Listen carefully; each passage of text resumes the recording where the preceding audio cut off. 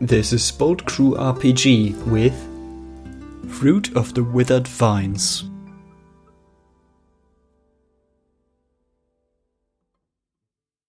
So step one, you choose your concept. I think both of you have amazing concepts just in the names I can see on the screen right now. The Hunter and Ego. I think that there's like so much strength and so much things to explore. There's so many stories in those concepts that I feel like those words alone are like sufficient to do that. And then it's just kind of your nature and demeanor, and you pick your Fey origin and your Fey court. So nature and demeanor, you can find those in the basic rules for Dark Ages, or if you have Vampire Dark Ages, they're in there. Or Dark Ages Vampire. I'm sorry. There is two versions of the Dark Ages line, and this is the Dark Ages Splat line. But anyways, next we'll be prioritizing our attribute categories. So you'll assign points, 7 dots in your primary category, 5 in your secondary category, and 3 in your tertiary category. And then, after we do that part, let's say what we got, and then we'll move on to the next. I can go first because I was trying to work the numbers a little bit while Craig was describing Ego, just to help us keep at a good pace, if you like. Yeah, definitely. Yeah, let's hear it. All right.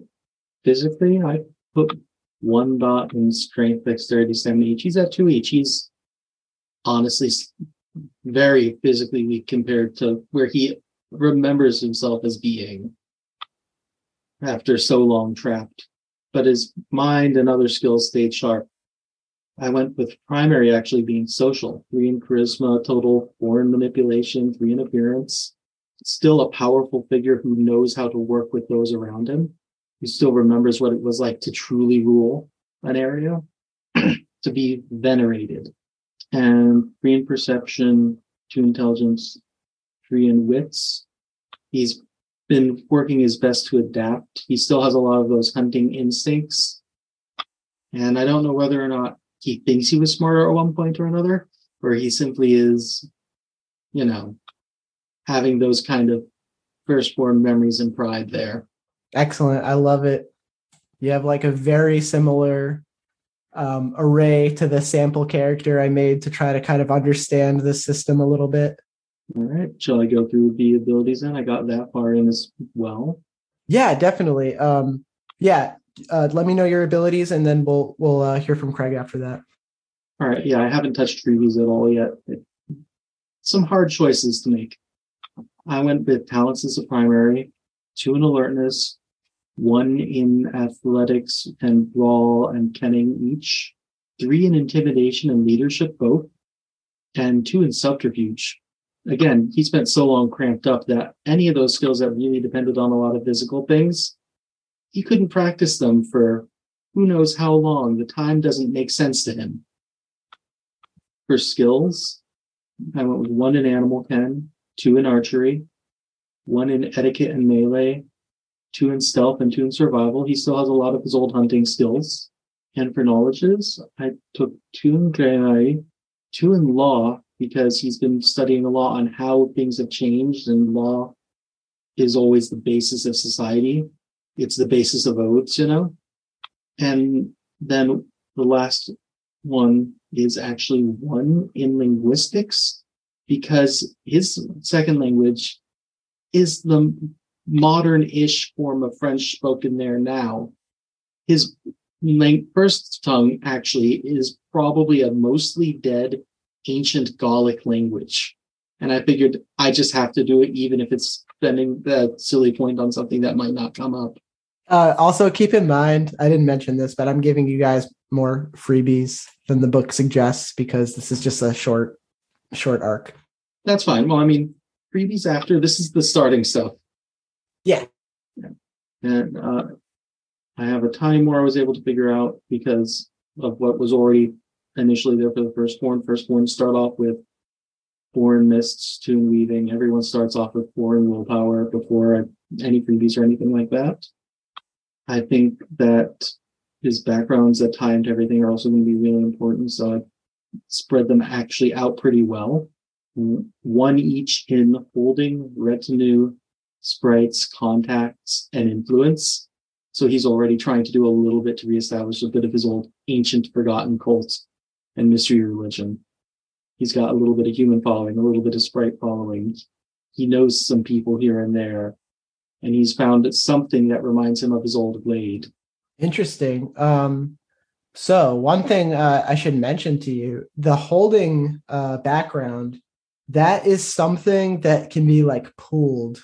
Not that I'm trying to like push you guys into having like a shared holding or something. Having one dot in holding is enough to just like put that into the size part of holding. And it's enough to give you a place to kind of like lay your head. And it's like there's different categories you can put dots into: size, security, all that different kinds of stuff. I feel like there's similar systems in base building type things for like vampire, hunter, etc.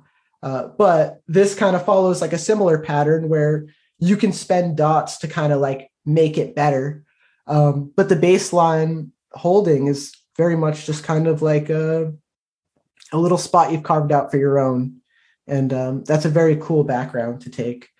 Sprites as well. That's another very cool background to take. The book will give you like examples of like what first dot sprites are. But I know that you're very familiar with like some of the other games like Mage and Werewolf and stuff. So if you want to give them the charms you find in other books, get crazy with it. I fully encourage you to make them yours. They can be truly anything. And that's one of the cool things about this game is it's very freeform, like compared to Changeling the Dreaming, where there's very kind of like defined kits. This is something where you truly get to like build your shit from the ground up. So yeah, very cool. Very cool. I really like the things you've chosen. Yeah, I haven't gotten the sprites nailed down in big detail or something, but I'm thinking something like wolf-like or small or pack predator-like. Oh, that's amazing. And as for the shared holding, yes, I think that is a perfectly good idea, especially considering that Ego and the Hunter presumably will have to work together. Otherwise, we forget a few core conceits of being able to make things function. Here's an idea. Not saying it's just something I'm spitballing here. So Ego resides in some sort of deep, dark forest, I'm presuming. Probably. Maybe your holdings overlap somehow. And that's your connection together, is like connection of territory, connection of,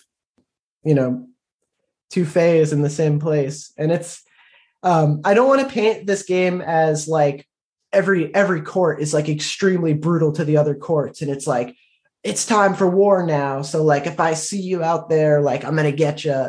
That's not it. The War of Seasons is something that the Fae have always known was going to come, but it's like, they're still trying to figure it out. They're not just like immediately killing each other on sight.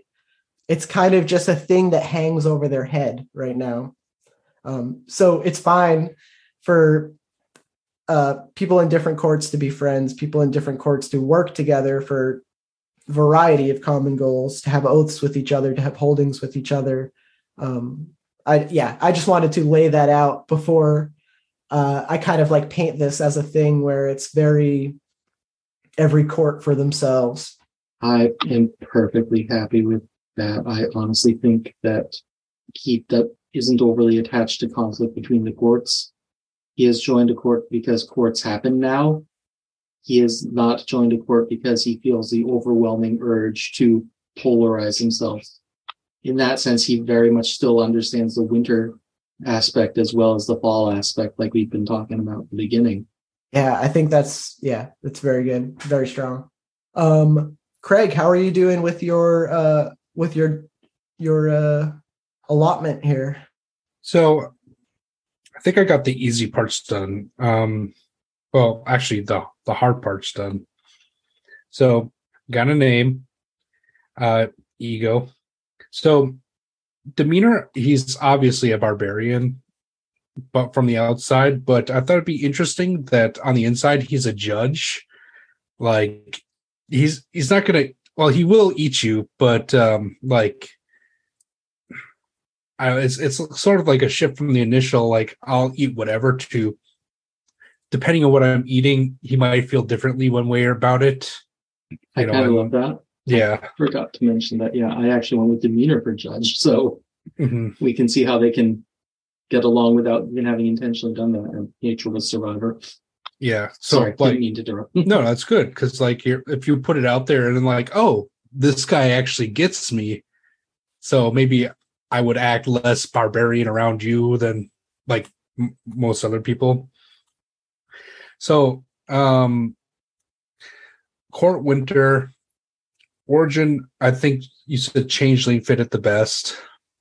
And Agenda, I just put consumption. So, one thing to keep in mind, if you Changeling does fit, all these ideas can fit. Changeling implies either, though, that you were taken as a baby and brought to the Fey realm, or you were a Fey brought to the human realm. So that's a thing is changelings have considerably more mortal ties than either of the other origins. I'm not sure what the other two mean. So Firstborn, they are like the ones that they're the firstborn Fey, and they're the ones that formed themselves out of the mists. They were these sprites that just were filled with so much potential. They just couldn't help but exist. And so, I mean, these can be anything from like fairy lords, like She and, the kind of like elven nobles, or it can be anything from, it basically means anything that's not a changeling and anything that's not a nature incarnated, nature phenomenon incarnate. So so this picture that you really enjoy from the book, when I look at this picture, I see that as either a firstborn marrying a firstborn or a changeling marrying a firstborn. I definitely, when I look at it and I picture it, the fact that there's so many monstrous features and such a profound fairy mien, I think that firstborn might fit your idea more. Yeah. And that's kind of going to be the more alien from humanity. They're going to start with more mists. First of all, they're going to start with less weaving because they're kind of like less tied into humanity. But that might fit your vibe more. Both of you guys being firstborn. I think you're right, because like if he's like the embodiment of like ego, hunger with the social constructs of a toddler, I think that fits better. So now that we got that changed, I'm going to stick with my agenda being consumption. I obviously went physical as my primary attribute. I did 4-3-3 strength, dex, stamina. My secondary is mental. So I went 4-2-2 perception, intelligence, wits. And tertiary, I went social. Manipulation 3. I didn't put anything in charisma because I'm a pig man. And appearance, I put 2 just because like I don't see it as like, oh, not always like good looks, but like, hey, if that second dot means I get more hair and more tusks, I feel like that's the edge. For my abilities, I went primary with talents. I went alertness 2, athletics 2, brawl of 4, because I'm feeling like my face is more brawl than melee. Dodge 1, intimidation 2, kenning. What is that in this game? So kenning, I think, if I know correctly, kenning is kind of like your you would use kenning to try to discern something magical. If you like saw something weird happening, you could use kenning to figure out like what it was. And like maybe if you have high enough kenning or you get enough successes, I can tell you that like that's like a vampire or something. I that's a very random example, but I think kenning is like your overall supernatural. Bill can probably answer this way better than me. Kenning, I remember a lot of things involving like sensing the supernatural as well. So it's like your sixth sense, I can smell that magic was done here kind of thing. Yeah. I can taste the iron in the blood of that weaver because they are a weaver, and I can feel the threads that have been pulled on the tapestry of the world by them in their passage. I can hear the silver echoes in the werewolf's stare, even though they're not doing much to call attention to themselves. They called on the moon, and I can tell, that kind of thing. It doesn't provide knowledge about what happened, but it lets you be able to detect it and discern it and omens and things like that. I feel like I could justify 1 dot in there for just having a really good nose for magic. Yeah, definitely. And then 1 dot in subterfuge, just because. Secondary, I did skills. I put 2 in the animal kin, just, enough to make horses not jump at me, and like could stop a dog from barking if I needed to. I put 1 in commerce because I think like my mask is going to definitely be a merchant of some sort, and you gotta fake it a little bit. I put 1 dot in melee because, well, the face is the best weapon, but every once in a while you need to club someone. Ride, I don't like to do it, but I can do it. And then I put survival at 4. I didn't put anything into stealth because I don't think I'm very subtle. I'm coming at you. For knowledges, I put that as tertiary. I'm thinking enigmas kind of means like puzzles and riddles and stuff. I put a dot in that because it just sounded cool. Like you mentioned something about like some sort of like children's rhyme or something, keeping like being a bane of existence. I just think that's kind of a cool concept. So having a little bit of knowledge about that might be cool. I put 2 in hearth wisdom. I think that is just like, knowledge about society, and like I always had trouble like between the difference between that and like ledger domain, but I think hearth wisdom's more like sort of like a folklore sort of thing. Or am I far off? That sounds right to me. I'm just looking it up in the book just to be sure. But that kind of goes with my understanding of it too. Yeah. And to top it off, I put a dot in investigation because you always need to be able to find clues, and a dot in medicine because, I know the part of the stomach to bore into. From there, I haven't really gotten into like the rest of the things. I know I start off with some willpower, but other than that, I need to spend some dots. So, so you'll start with 4 willpower. It took me forever to find. I don't even know if I did find that in the book. I had to look online for that. That was something that like was very confusing to me. Just like, where does it say? But yeah, okay. So record your base 4 willpower. Everybody's going to start off with different mists, weaving, and dominions, determined by what origin you chose. So both of you being firstborn, you're going to start with 4 weaving. I'm sorry. You're going to start with 4 mists, 2 weaving, and 3 dots of dominions. And you can assign those dots into any of the 4 dominions. You don't need to pick the one that's most aligned with your court. You don't have to pick your court's favorite dominion to sink all the dots into. Basically, your court will have a favored dominion, and those cantrips will be easier for you to cast because that's your favorite. So it's going to decrease the difficulty of things that you're casting in that dominion. So that's just a thing to consider. Like if you are winter, I believe their preferred one is called night. I think their preferred dominion is night. So like when you were doing night cantrips, you would have like a decreased difficulty. And every point of weaving that you have supplies one cantrip in each dominion.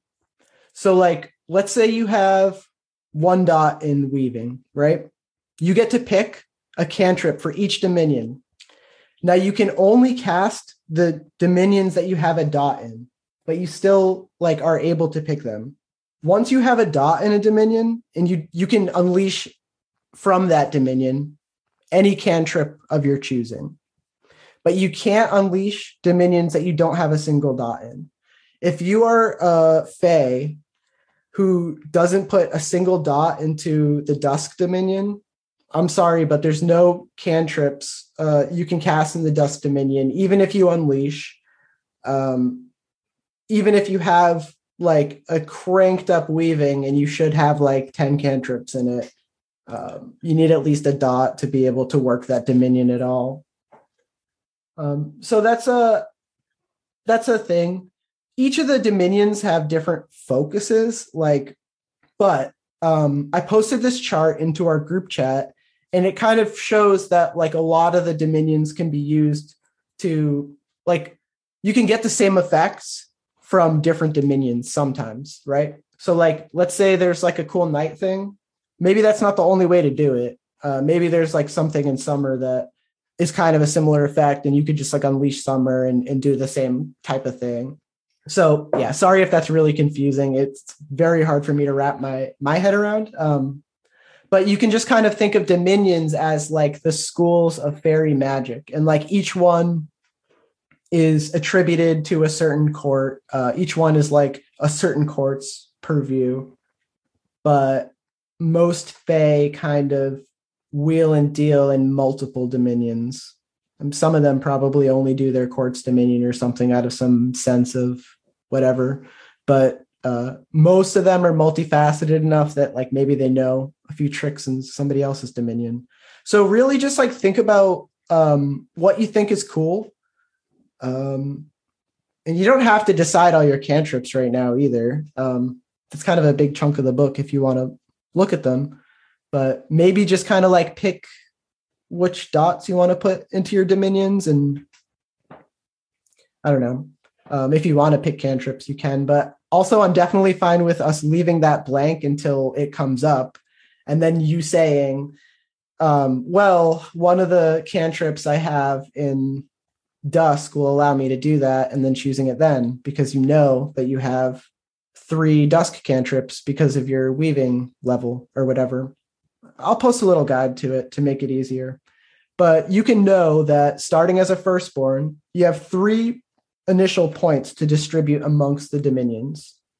And being Winter Court, night would be your preferred dominion. Being a Autumn Court, that one's called I think that one's called Dusk. Yeah. I actually was thinking of going 2 into Dusk and 1 into Night, since they definitely fit the themes appropriately.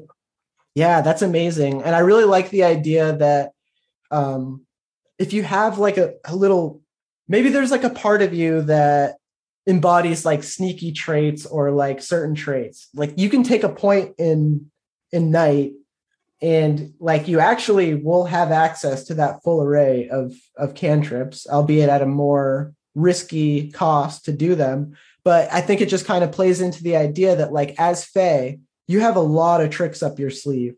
A lot of them can put you at risk. A lot of them can make you stuck, get you locked, but like, hey, it's there. Another thing this game mentions a lot is imbalance. Like if your mists and your weaving get too imbalanced, you can run into problems. I don't know if I'm just interpreting it wrong, but it seems very easy to avoid this happening.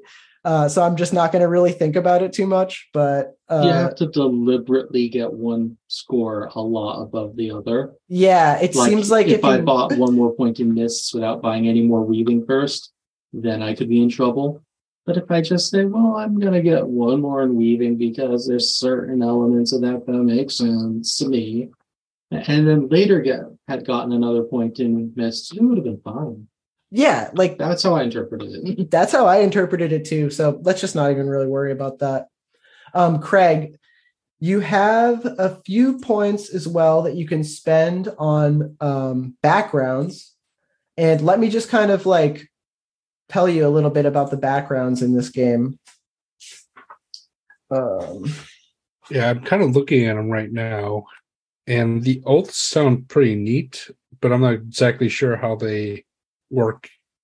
Yeah, okay, let me explain that one really quick. It's a very cool one.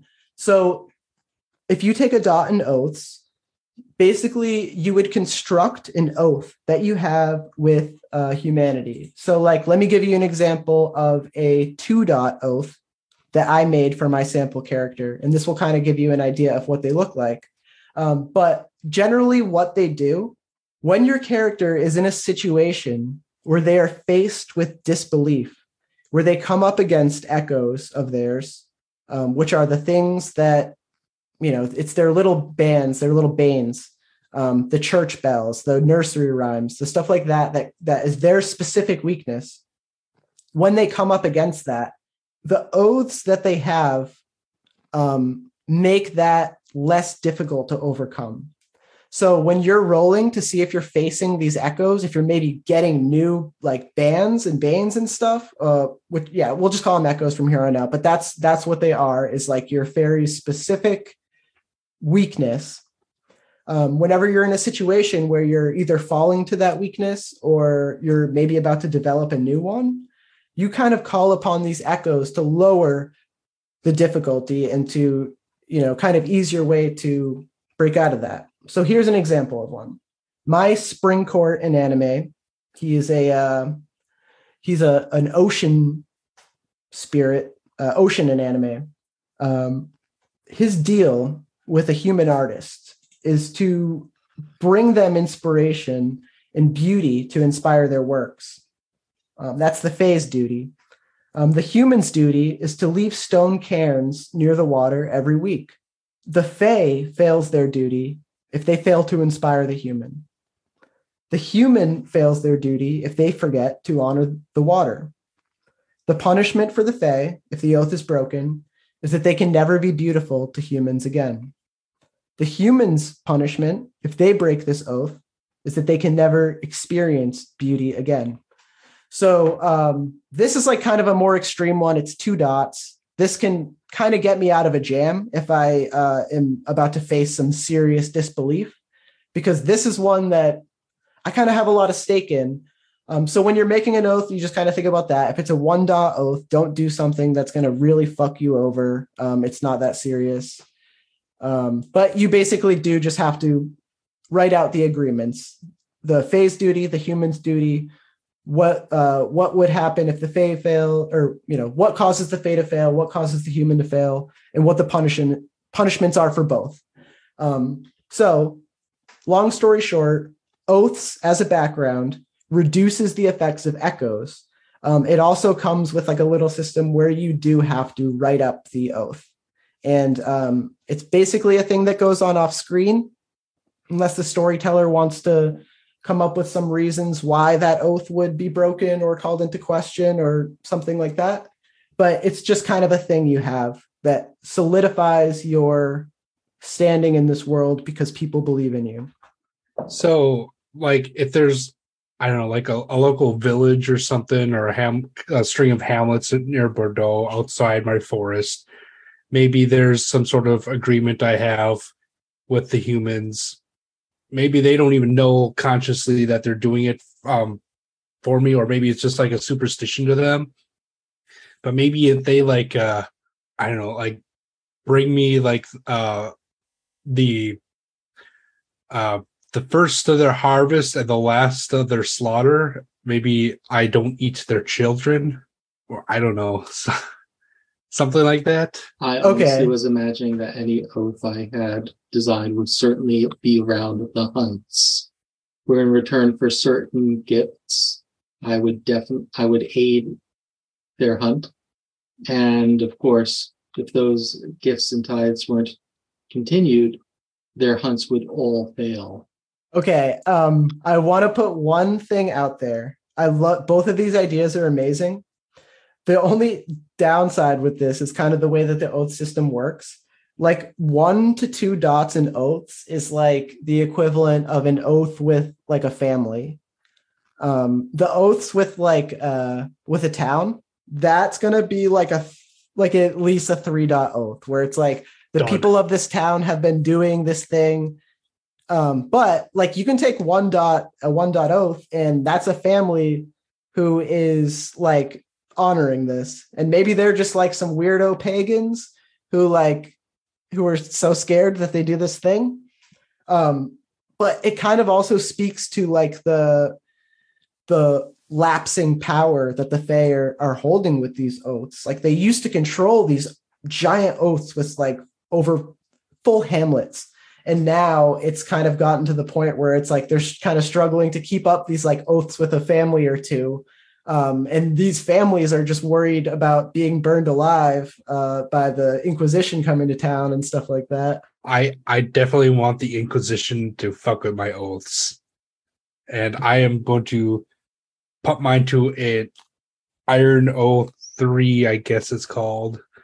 So like just this whole village or whatever just does this thing because they always done it. And they're afraid if they stop doing it, maybe I'll eat their children. But if they don't stop doing it, maybe they'll get tortured to death by the Inquisition. That's a good story driver. I just love it. I think that's an amazing hook. Yeah, that's really good. Yeah, I was considering putting more points into oaths, and is good for me because it's an ancient oath that still, it turned out there were some descendants of the ones from before who held true to it. And like, so yeah, like it can be a really old oath that like, you know, even if it's like it could be like a really old oath, but maybe there's not a lot of people doing it. And that's what would reflect it being like a, so the oaths come in a few different categories. There's an iron oath. That's an oath that a Fae makes with a human or a family. You leave a bowl of cream out for me. You leave a horseshoe on your door.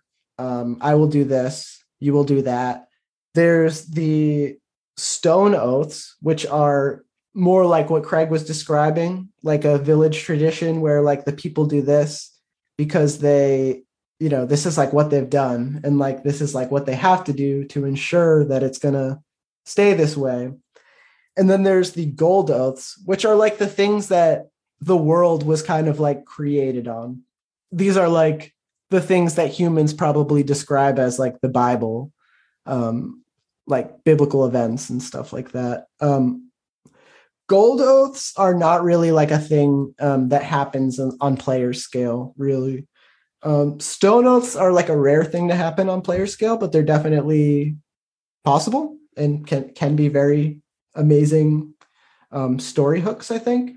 But like iron oaths can be very important to the Fae and to the family or individual that is part of them. So I don't want to discourage you guys from thinking like a 1-dot oath is like, I don't want you to think 1-dot oath is something to like, you know, shake a finger at, because it's still pretty significant.